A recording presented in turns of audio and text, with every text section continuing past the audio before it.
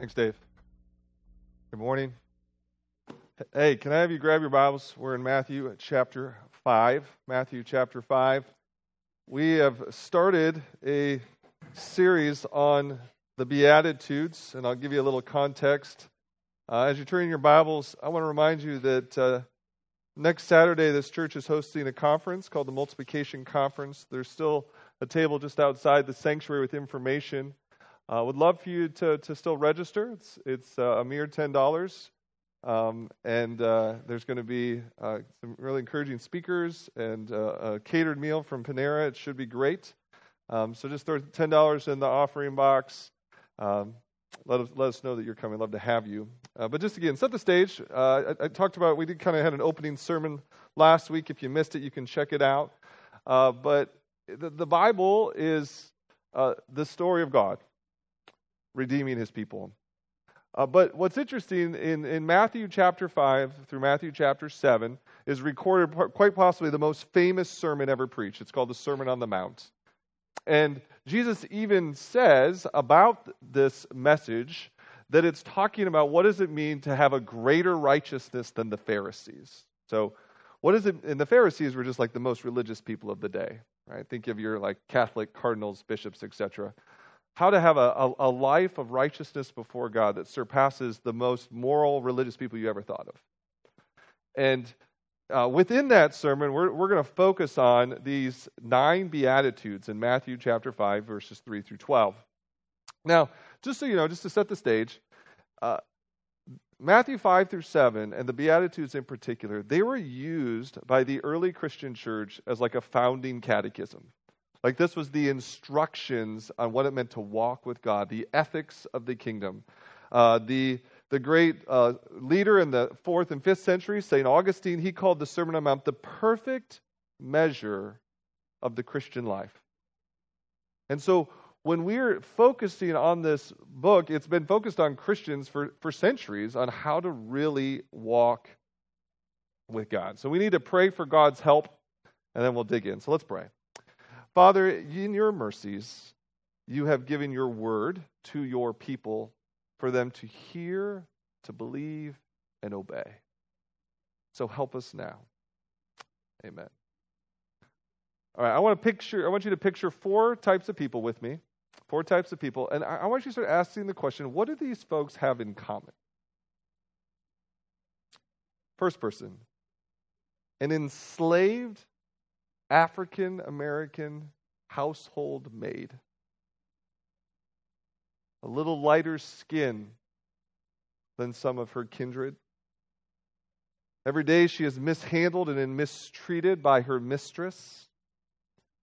And yet at night when she bows her head in prayer, she knows that she is a daughter of the living God. Second person, a 21st century homecoming king. 6'3", wavy blonde hair, slightly tanned skin. But every Sunday with his church's youth group, they go and they visit some saints at a local memory unit in Cedar Rapids. Third person, a 42-year-old man, bent over with pain. 10 years ago had a nasty car accident, has been on disability for 9 years. And yet he gets up every morning and he praises his God for the joy of his salvation. Person number 4. A 55-year-old Fortune 500 company president who kneels in her office every morning asking the Lord to give her the direction she needs to employ 30,000 workers and serve 7 million customers. What do these people have in common? Now, for starters, I want you to notice that none of them have allowed their circumstances to define them. The homecoming king is not above the hurting and aged. His one sphere of influence does not give him freedom to treat those in less fortunate situations as below his attention. But so could be said of the slave girl. She's not defined by her circumstances. She's defined by the God that she knows and loves. Similarly with the man with a disability, he can find as much joy in his salvation as an able-bodied person. Society might not give some of these people high value, or society might give some of these people high value. But they are not looking to society to have their value defined. What else did you notice? For instance, did you catch that those considered low find great exaltation before God, but those considered high take the low position in their service and prayer? Now here's the question, the big one. Which one of these people is flourishing?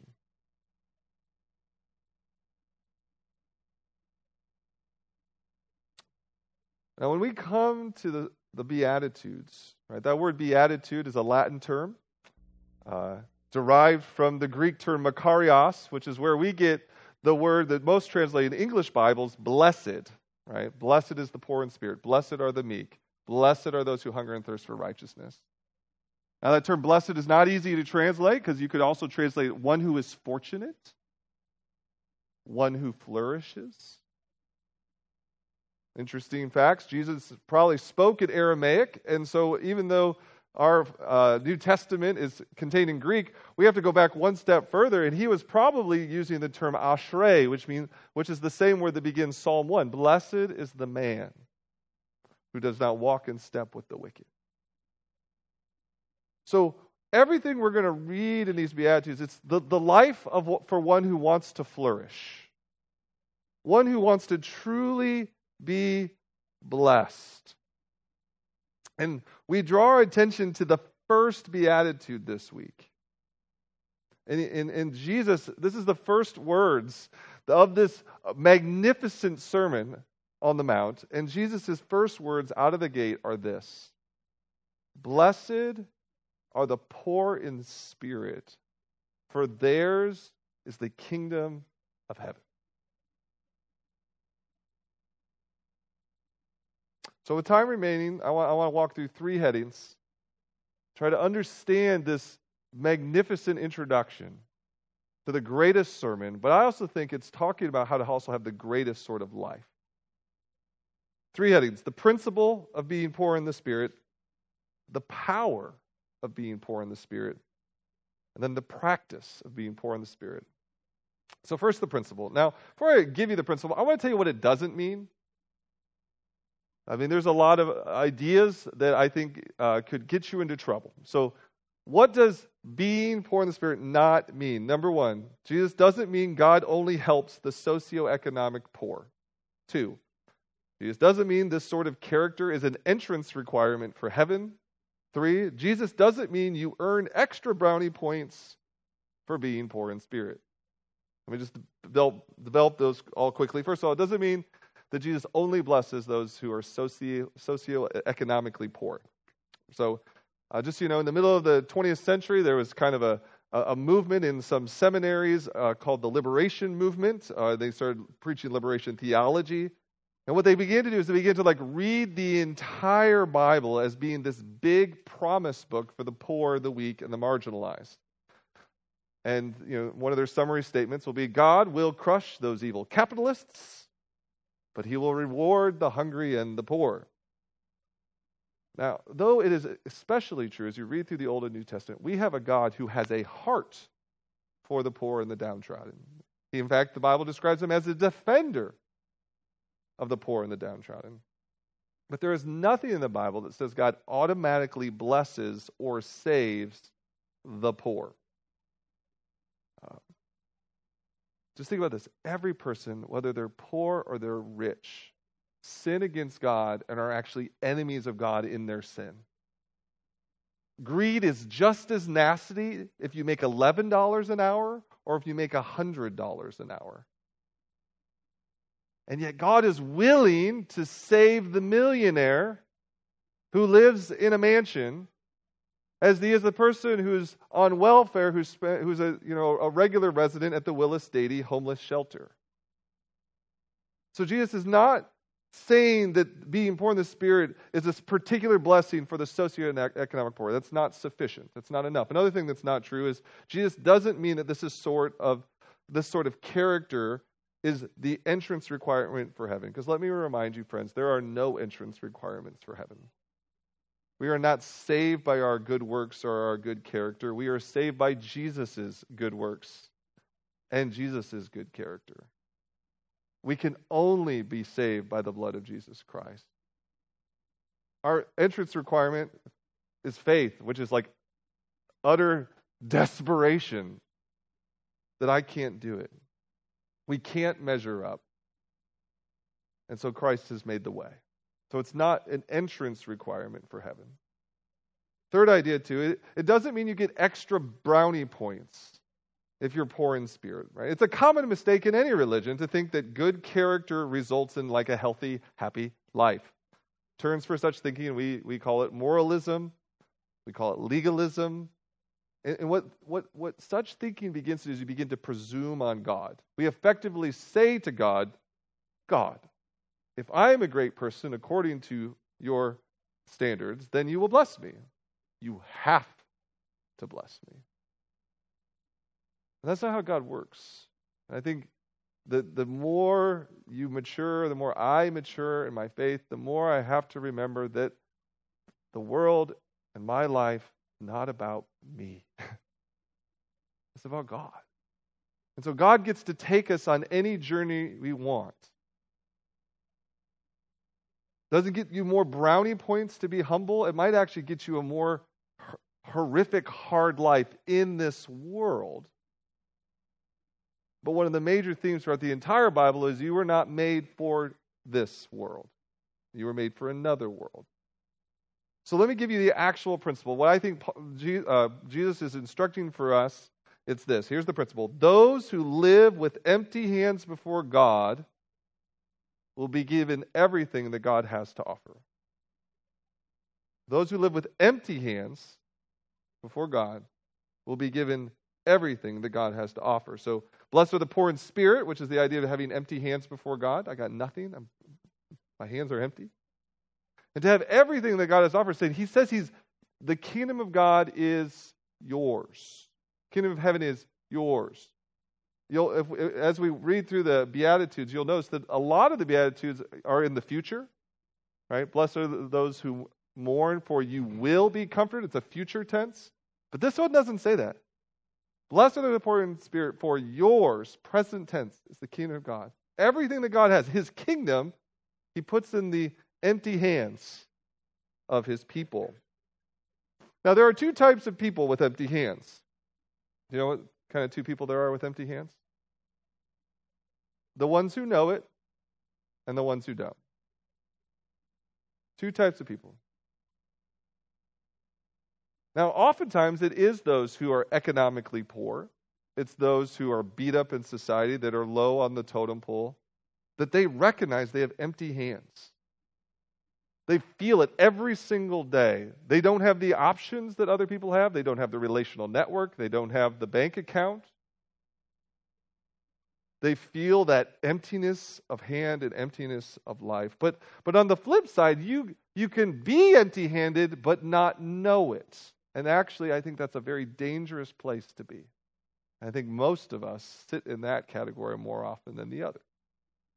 Because right now, you could have the prettiest girl you have ever dated in your hand. Your bank account and those monthly statements from your various investment companies might make you believe that right now you don't have empty hands. You could be driving the coolest car you have ever owned. And you might start thinking, my hands aren't that empty. But guess what? You're still empty-handed. Now remember, the term poor in spirit, and I'm going to say this about every single beatitude, it's not supposed to be a bad condition. This is actually what we're shooting for, is a recognition that we're empty-handed for God. This is a good virtue. This is a quality you're shooting for. Let me give you some Bible verses just to kind of build on that. Isaiah 57, verse 15. Isaiah 57, verse 15. This is what God says in Isaiah 57, verse 15. It says, "For this is what the high and exalted one says, He who lives forever, whose name is holy. I live in a high and holy place, but also with the one who is contrite and lowly in spirit, to revive the spirit of the lowly and to revive the hearts of the contrite." Those who are contrite, lowly in spirit, God lives with them. That is a good place to be. If we start thinking that either our external situation or internal situation puts us in a good place, we're in trouble. So so externally, you are not in any sense richer whether you have $1 million in the bank or $1.87 in your car center console. You're not any richer. But the same idea, we can't flourish, we can't have the good life if we think pride, self-confidence, or self-assurance brings any real value to our lives. High or low self-esteem has no value in the kingdom of heaven. It doesn't. The truly flourishing person shows up to God and says, "You are everything. I am nothing." One of the more interesting things that's come out of Queen Elizabeth's passing, if you didn't know, she died. But a number of years ago, a chaplain was preaching before the Queen and preaching about the future coming of the Lord Jesus Christ. And the chaplain says that after he preached, she actually came up to him after the message. And this is what the Queen said to the chaplain. She said, "Oh, I wish that the Lord Jesus would come in my lifetime." And the chaplain says, "Why? Why does your majesty feel this very earnest desire?" And then he recalls that with quivering lips, the Queen of England said, "I should so love to lay my crown at his feet." Right? That is someone that knew that it is blessed to be poor in spirit, for theirs is the kingdom of heaven. She would gladly lay down the crown of England and the Commonwealth because he is greater. And she knew it. She believed in it. Because when that happens, when I lay everything down, that the promise is there. It says, "You have the kingdom of heaven." That is, everything that God has, he promises to his children. Anyone who walks with God, anyone who doesn't cling to any sense of riches or wealth or success in this world, if you let that all go, he drops heaven into your hands. It's yours. Everything I have is yours, he says. Consider this. During the Civil War, right, the America in the North had its own currency. And then the America of the South, the Confederate States of America, they had their own Confederacy. In fact, I think we have a picture of some of the Confederate money. As soon as the South surrendered, the money was only fit to be burned. Those Confederate dollars were now backed on nothing. It was worth nothing. And what Jesus is saying is the truly flourishing person knows that everything this world has to offer is Confederate dollars. It has value, and it's a very short life of value. And so whether you have a much or little in this world, it doesn't matter. What ultimately matters is whether you're attached to the God and his kingdom. And so Jesus is saying, "Fortunate are you who come to God with empty hands," because he doesn't turn you away. In fact, he pours stuff into your hands, the very kingdom of God. That's the principle. So then the next question is, well, where's the power in that? Because that sounds like a setup to get beat up on Monday. I'll be poor in spirit. I've got to be tough, be self-assured and self-confident.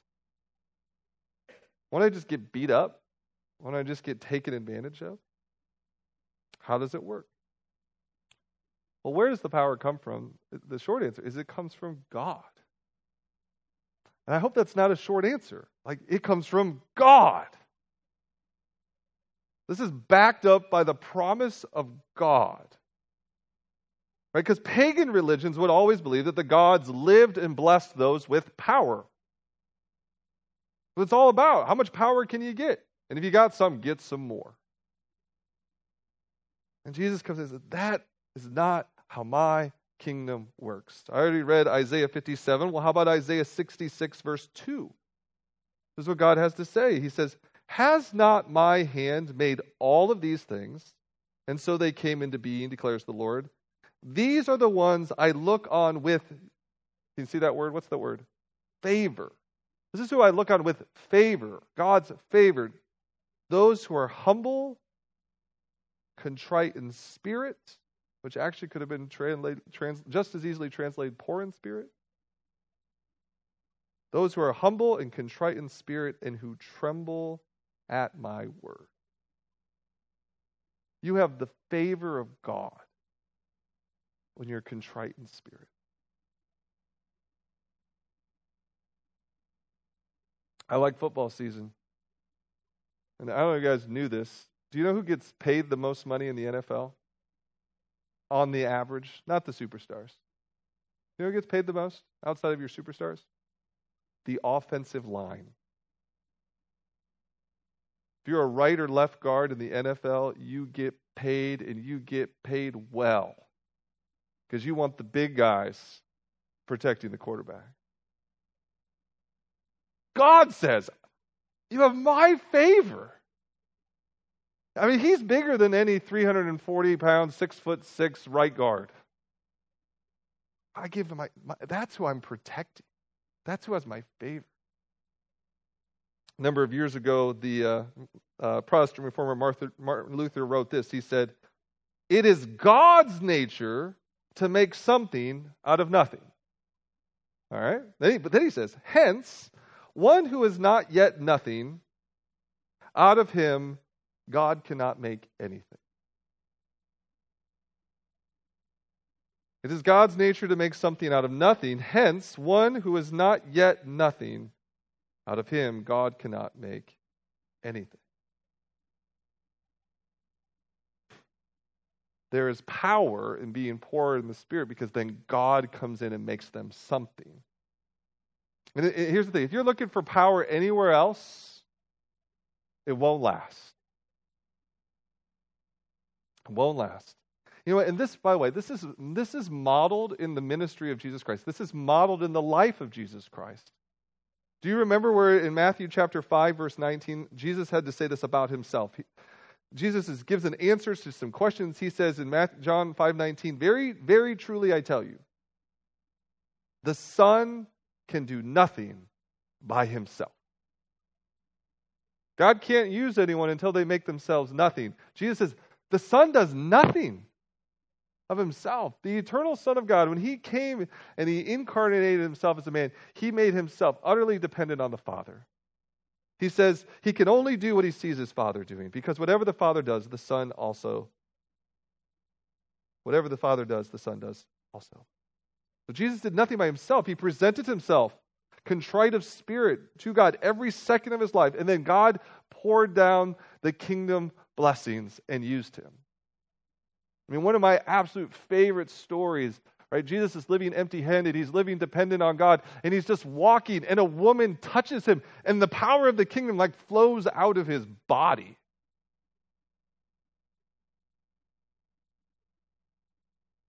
God used him.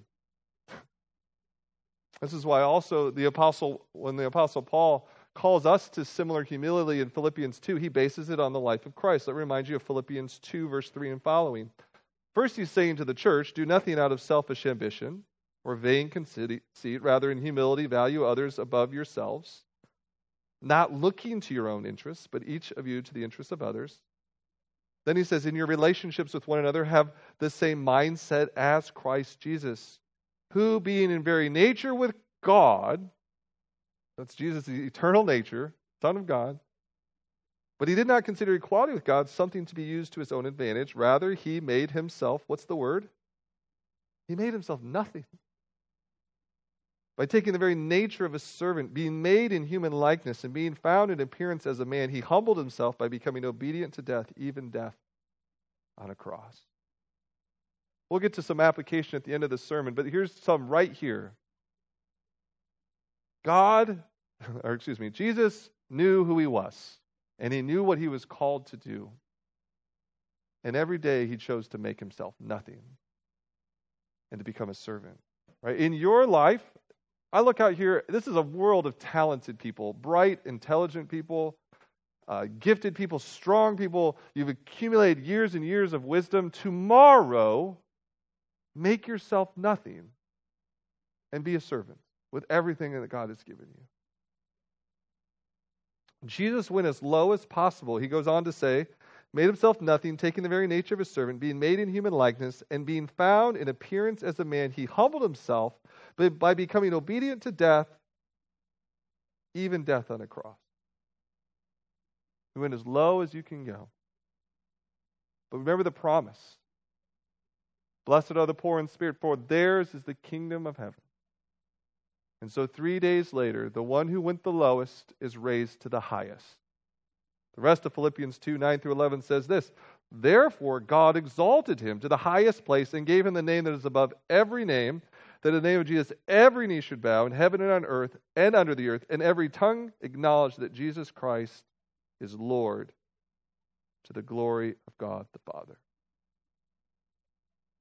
Blessed was the poverty of Christ, and in so doing God gave him the kingdom. Christ humbled himself, God exalted him. Remember, Jesus saw no titles and no riches in this world worth his time. When questioned by Pilate, Jesus kind of looked at him. You always think of like Jesus had this like quizzical look when they were talking about kingdoms and whatnot. And Jesus like, my kingdom is not of this world. Right? Pilate is thinking about, Pilate, when Jesus is at the final trial for his life, Pilate assumes he's looking at someone else who wants to have power, wants to have authority, wants to have riches. Heck, just wants to have his own life. And Jesus is like, we got different value systems. My kingdom's not here. You can take my life, I lose nothing. And he rises 3 days again. This is the true life. This is the flourishing life. This is the life promised resurrection. Where is the power? The power is from God. All right, we're 2/3 of the way done. We've looked at a principle. We've looked at the power. What about this natural question? How do I start putting this into practice? If this is the life that Jesus, this is the blessed life, this is the life for flourishing, how do I have access to this? How do I live this? Well, let me first just make some application to those of you who haven't been, maybe you're not followers of Jesus yet. Maybe you've been questioning Christianity, doesn't seem like the world system's working. Maybe you're considering following Jesus. You want to live with him. Maybe you feel foreign to God's kingdom, or maybe some of you have been in church for a really long time. But you're actually asking your own heart, have I ever understood what it meant to be a Christian? Let me just start by saying this. To experience the flourishing life of being blessed as one who is poor in the Spirit, you must first be born again. If you look back here in chapter 5, verse 1, it says, now when Jesus saw the crowds, he went up on a mountainside, he sat down, and it says his disciples came to him. Right? Those getting this instruction about walking in this newness of life are already disciples. They've already believed that Jesus is Messiah. They've already heard that the kingdom of God has entered in the world, and they've wanted to believe in this king and enter the kingdom. Again, Martin Luther had this to say about the Sermon on the Mount. He said, Christ is saying nothing in this sermon about how we become Christians, but only about the works and fruit that no one can do unless he is already a Christian and in a state of grace. If you don't know what it means to trust Christ, if you don't know what it means to believe in him, this sort of flourishing life, this sort of character call for the kingdom, it's going to be pretty foreign to you. And you won't have the power that comes from believing in Jesus. So first you have to believe in Christ. You have to It's actually the first step, right? The first step ends up being the same step for future Christians too. The first step is to come empty-handed to God. I love the old hymn, Rock of Ages. This is how you become a Christian. This is how you start a life with God. You sing, nothing in my hands I bring, simply to the cross I cling. Naked I come to thee for dress, helpless I look to thee for grace. Foul I to the fountain fly, wash me, Savior, or I die. Foul is not what happens when you hit the ball outside of, the lines. That would mean foul means it's a recognition of a dirty heart. A recognition of a dirty soul. And maybe you've tried good works, you've tried good religion, and you know that was not potent enough to cleanse. You get to a place, the only powerful place to truly be forgiven is in the blood of Jesus. And when you come to that recognition, you run to the fountain that cleanses. And you say, wash me, Savior, or I die. And so some of you need to start there today. I want to be washed. I want to be changed. I want to be renewed. Don't delay. This could be your last chance. Run. And Christians, if you've run, if you've drunk of this fountain and you know what it means to be forgiven by God, know that, right, you're still here because more than, being forgiven is amazing, but he also wants you to flourish in this new state of grace. Jesus says, I've come to give you life and give it abundantly. And by the way, the abundant life is not cars and money and girls. It's richer, sweeter, more powerful than anything that we can get our mind around. It's blessed are the poor in spirit, for theirs is the kingdom of God. So let's start trying to practice being poor in spirit. But even when I say that, can I warn you? Don't be like Uriah Heep. Now, Uriah Heep no longer has any cultural cachet, but let me tell you who Uriah Heep was. He is the bad guy in Charles Dickens' novel, David Copperfield. And Uriah Heep is this falsely humble, slimy person. He pretends to be modest, and he uses all these you are so much worthier than me. You're such a good, wonderful person. To be blessed in spirit is not to go to work tomorrow, right? And walk in to work on your knees. I am humbly here to serve you, Collins Aviation. Right?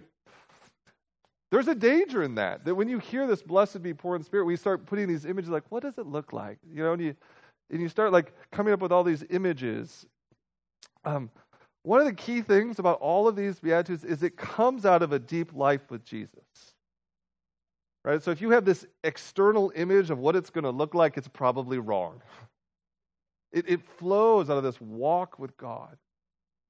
But let me talk about an indirect way to experience this life, and then we'll talk about the direct way, right? The indirect way is always going to be prayer. And you're like, prayer as a sermon application again? Yes, absolutely yes, 100 times yes. Right? Prayer is hopefully more than daily. Hopefully it's a multiple time daily event where you come before God with empty hands and say, God, I got nothing. Here's the thing. I know I do my best parenting when I'm praying.